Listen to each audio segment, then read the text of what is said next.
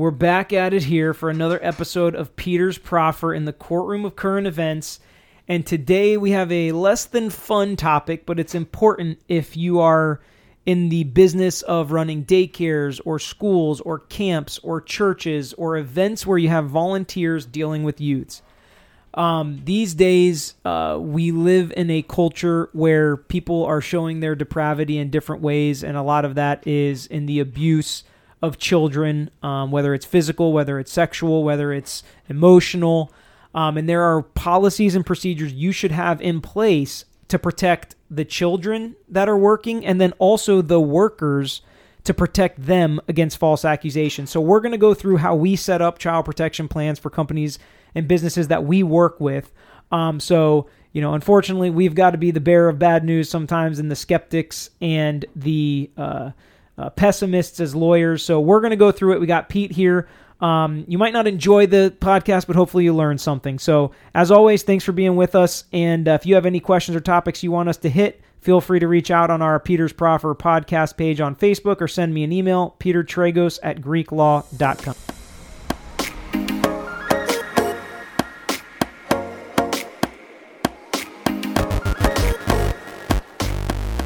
All right, so Pete, we're going to do a quick rundown here of what is important to have in a child protection policy.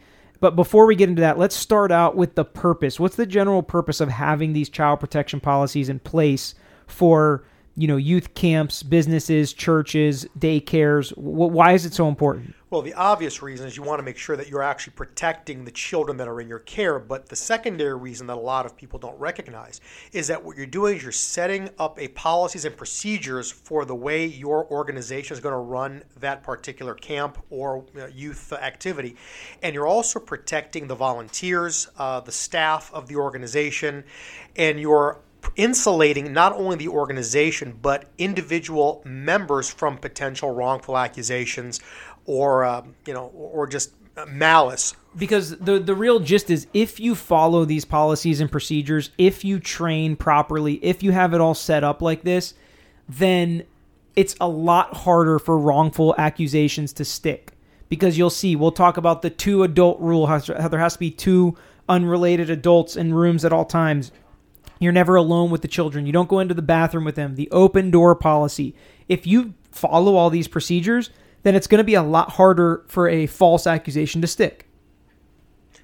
You're also going to be in a position where you're deterring a potential predator from coming into your organization and making a victim out of your children. Because when he sees you have all these procedures in place and all this training and the criminal background check and things like that, he is going to be a lot less likely to pick your church or your daycare as a place to try and infiltrate and abuse. So we're going to just kind of go through a brief outline of what we put in the plans that we put together.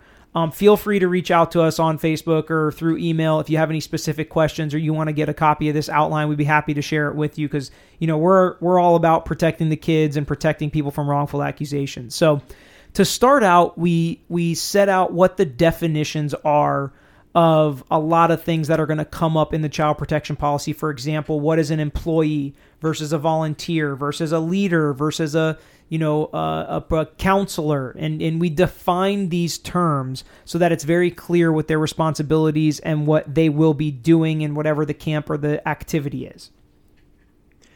Well, the reality is you need to set parameters, and those parameters help your volunteers or your employees know exactly what it is that is in their sphere of operations. They also know what they are responsible for, and more importantly, they know where they are not responsible and should not be taking action, and for example, and communicating with some other volunteer or some other administrator so they can handle a particular area of concern. And one of the other really important sections of it, and like I said, we're just going to go kind of line by line through it, is the selection of workers. So when you select your workers, there should be some kind of time period that they have to either be involved in your situation, whether it's a church, they have to be going to the church for 6 months, or if it's an activity at a camp, they have to be involved in the camp for 6 months before they're actually going to have interaction with children. Or if it's a daycare, they have to be trained before they're actually going to be in charge of taking care of children. There has to be some kind of time period rule, a written application where they can put down what their experience is working with children, whether or not they've ever been arrested or accused of a crime, whether or not they've ever been fired for some sort of abuse or neglect reason from some other job that they had. They have to authorize you to do a criminal background check on them. And you have to keep this file and keep their references and actually check their references if they give you references and keep that all documented. God forbid something should happen in the future with that worker. Right. And, on that level, you really, it's not just about doing a piece of paper and putting a piece of paper in a file. You really need to follow up with your volunteers and your people on a regular basis. So, for example, you may have to have volunteers re-sign up to volunteer every year. You want to do a face-to-face interview with people so you actually know who the individuals are that are going to be volunteering in your organization. One of the biggest issues that we see is that people sometimes and companies sometimes have extremely well-defined policies, but their application of their policies is suspect. So having a personal interview is really important too, because you can kind of flesh out some of the answers to the questions in the written application. So it's always very important. So some of the specific rules we like to implement in these child protection policies I mentioned before is the 2-adult rule.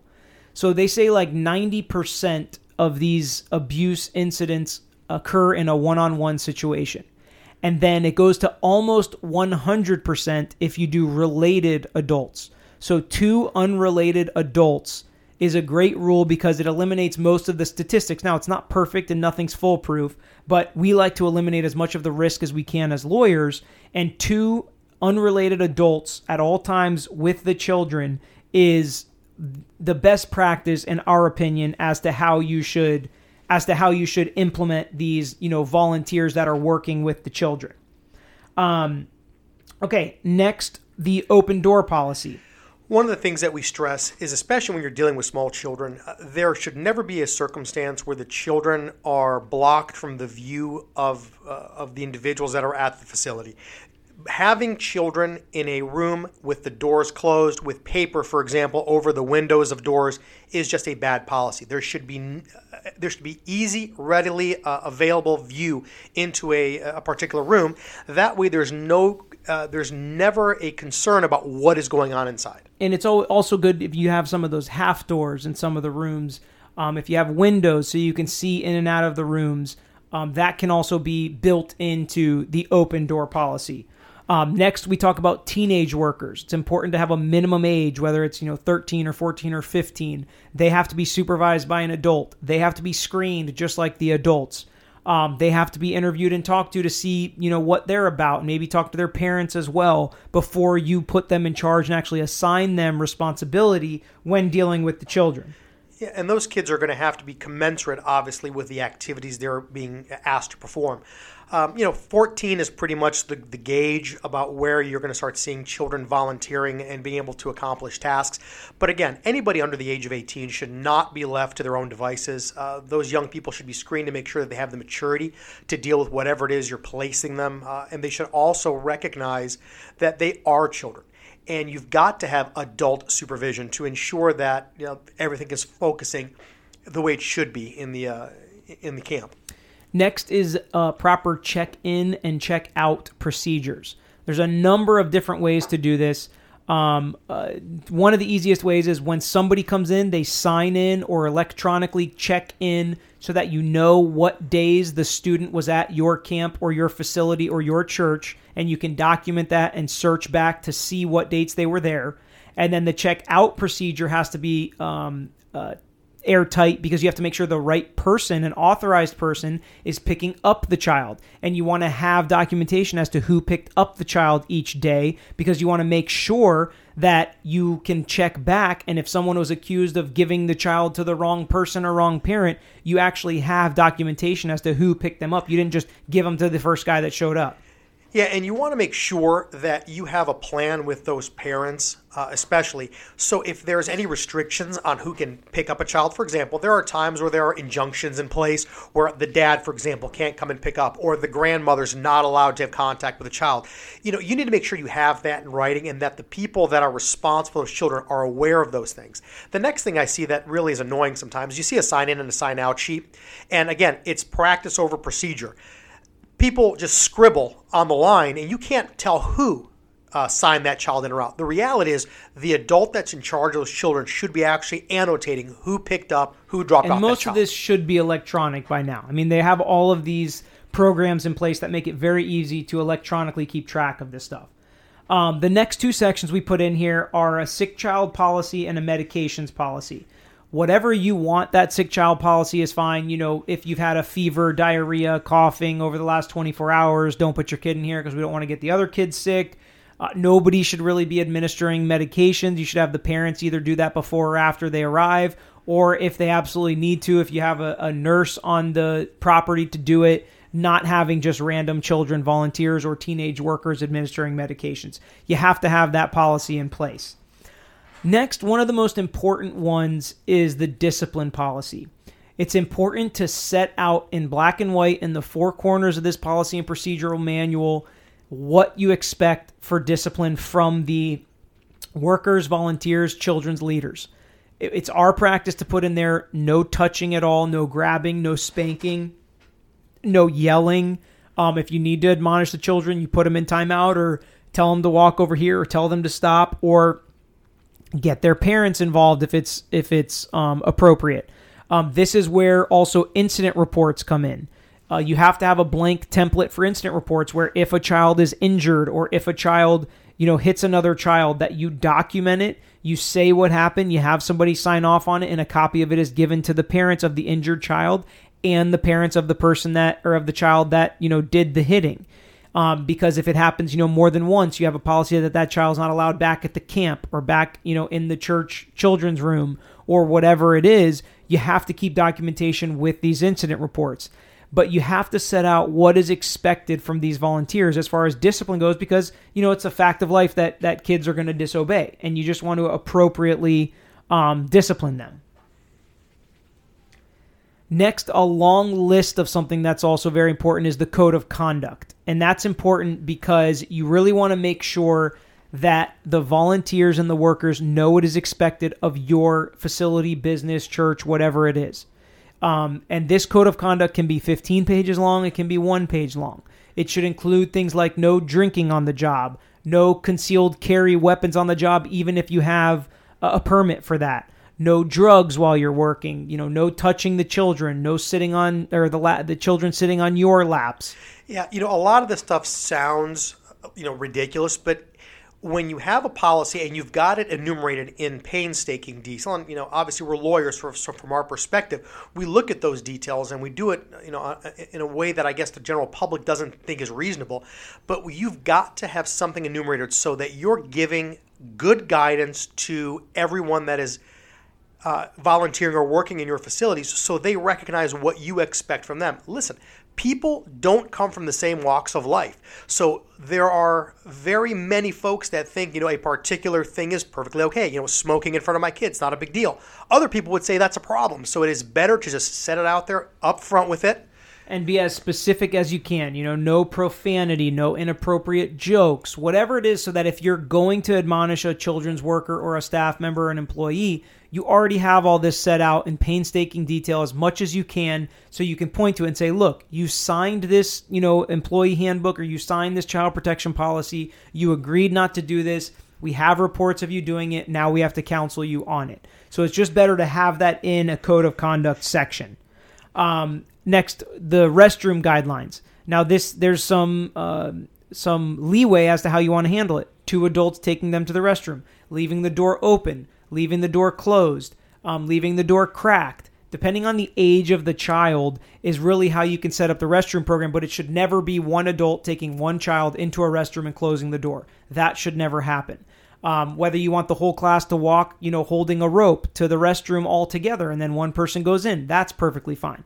Just so that you have multiple witnesses and it's out in the open and, you have you have plausible deniability and no even appearance of misconduct for the workers, because it does protect the workers and the children when you have these proper policies in place. Because remember, what you're doing is you're fostering an environment that is not only nurturing to your children, but also with very clear and delineated guidelines to ensure that everybody's functioning in the way that they're expected to function. Speaking about documenting things, you also need to be cognizant about accidents that involve the children you're dealing with. There should be some sort of reporting instrument for an accident that occurs. And I'm talking specifically about, a child falls down or something like that happens. It's a who, what, when, where, how. Who was involved? How did the incident happen? Where did it occur? When did it occur? And it's something that has to be documented, because more than not, you will have one set of facts when an event occurs and a very different allegation 3 months, 4 months, 5 months down the line. Right, which is why documentation is so important. So when accidental injuries happen, you have to have a section here about how you handle them. Who do you report it to? When do you seek medical treatment? Who is the person that calls for the medical treatment? Document all that in an incident report and make sure you keep that incident report on file. And taking the next step, a very important section to every child protection policy is mandatory reporting. Pete, why don't you talk a little bit about that? All right. There is actually a Florida statute on this, and the Florida statute basically indicates that anybody that's in an authoritarian role, and I'll give you examples, the obvious ones: police, teachers, firemen, counselors, pastors, right. Anybody that's in an authoritative role is obligated, pursuant to the Florida statute, to report abuse. And when I say abuse, it's very specific in the statute. It is physical abuse, emotional abuse, and sexual abuse. And also neglect, meaning they're not feeding or caring for their children. They leave them in a locked room. They don't bathe them, and it's really physically detrimental to the child, this neglect. Yeah, and now I don't want to scare people, because I'm not anticipating that every time a child walks in a room with a bruise on their thigh, you're going to be calling Child Protective Services. The reality is, though, when you are told by a child, for example, that a parent is hurting them, or that there is something nefarious at play, what needs to happen is that needs to be documented. Someone of authority in the organization needs to be notified, and that individual needs to communicate with the 1-800 number to Department of Children and Families to report that incident. So the way we have it broken down in our policies that we write is if it's a volunteer that finds out about it, they report it to whoever's the supervising worker in that children's room. And then that supervising worker will then report it to either the children's director, the camp director, the facilities director, whoever is absolutely in charge. And then that person will make the call as to whether or not they need to report it to the DCF, or if it's, something they need to tell the parents or whatever it is. But there are specific guidelines that you need to go through with all of your workers that they know there are certain things you don't have to make a call on. It's automatic mandatory reporting. And the only way to know that is to actually read through. And we actually put the link, the hyperlink, right? The hyperlink for in Florida, what process you go through and why you have to and when you have to mandatorily report. And then the last section we have, which is important in all of these types of situations, is training. Having this policy and handbook and child protection policy and procedures is great, but if you never teach the workers or the volunteers what's in it, then it's worthless. There needs to be follow-up teachings multiple times a year. They need to get copies of this. They need to sign copies of this. You need to keep copies of this in each one of these workers' files, and it needs to be continuous. Right, and here's what we suggest. We suggest that every time somebody wants to volunteer, they have to sign up for it. They can't volunteer until they've taken the orientation course. At that orientation course, what we normally recommend is that you provide a copy of the policy and procedures manual. The volunteer will sign off that they received a copy. They'll also sign off on whatever training that they've received. So if it's a 2-hour, 4-hour class, and again, it depends on what it is that you're getting involved in. And it's not unreasonable to do that every year, for example, or in some larger organizations, a couple times a year. So if you have summer programs or winter programs, you can break that down. another way that you can do it, if the volunteers are continually changing, like at a church, for example, if every Sunday you have new volunteers, you can put together a video training that they have to watch and sign off on the first time before they can ever start working. And then they also are required to come to the once a year training that you do live and in person so that they can ask questions and things like that. Because remember, things change over time. So if you do the background checks, if you do the orientation, if you do the sign-up sheets, all of these things on a regular basis, as things change, people's knowledge about the active policies change contemporaneously. So the main focus and reason for this is we don't have to tell anybody that this sexual abuse and this misconduct that's hurting the children today in America is running rampant. You can look at camps, religious organizations, daycares, anywhere, and you can see it all over the news, and it's just going crazy. One of the major problems, we're never going to totally eliminate it. We're never going to eliminate bad people or depraved people. We're never going to totally eliminate that. But what we can eliminate is the mishandling of the case after the fact. So a lot of these places sometimes think they can handle it internally, or think they know better than law enforcement, or think they shouldn't report it because they don't want to ruin somebody's life. But in reality, we have to have policies and procedures in place in any facility or anything that our children are going to be going to. We have to have these policies and these processes in place, and they have to be followed to a T. If you don't have anything written and you don't even have a policy, you're screwed from day one if an accusation happens. And on the flip side, if you have this written documentation and these policies in place and you just don't follow them, you're also screwed from day one if an accusation comes. So we need to have the policies and procedures, we need to implement them, and we need to apply them, and we need to train on all of these policies and procedures to prevent as many child abuse cases as we can and to eliminate as many false accusations as we can. Yeah, and really, Peter, that's the more important part. 9 times out of 10, if you implement these procedures, you are reducing the risk to those children, because anybody that would target your organization is going to think twice.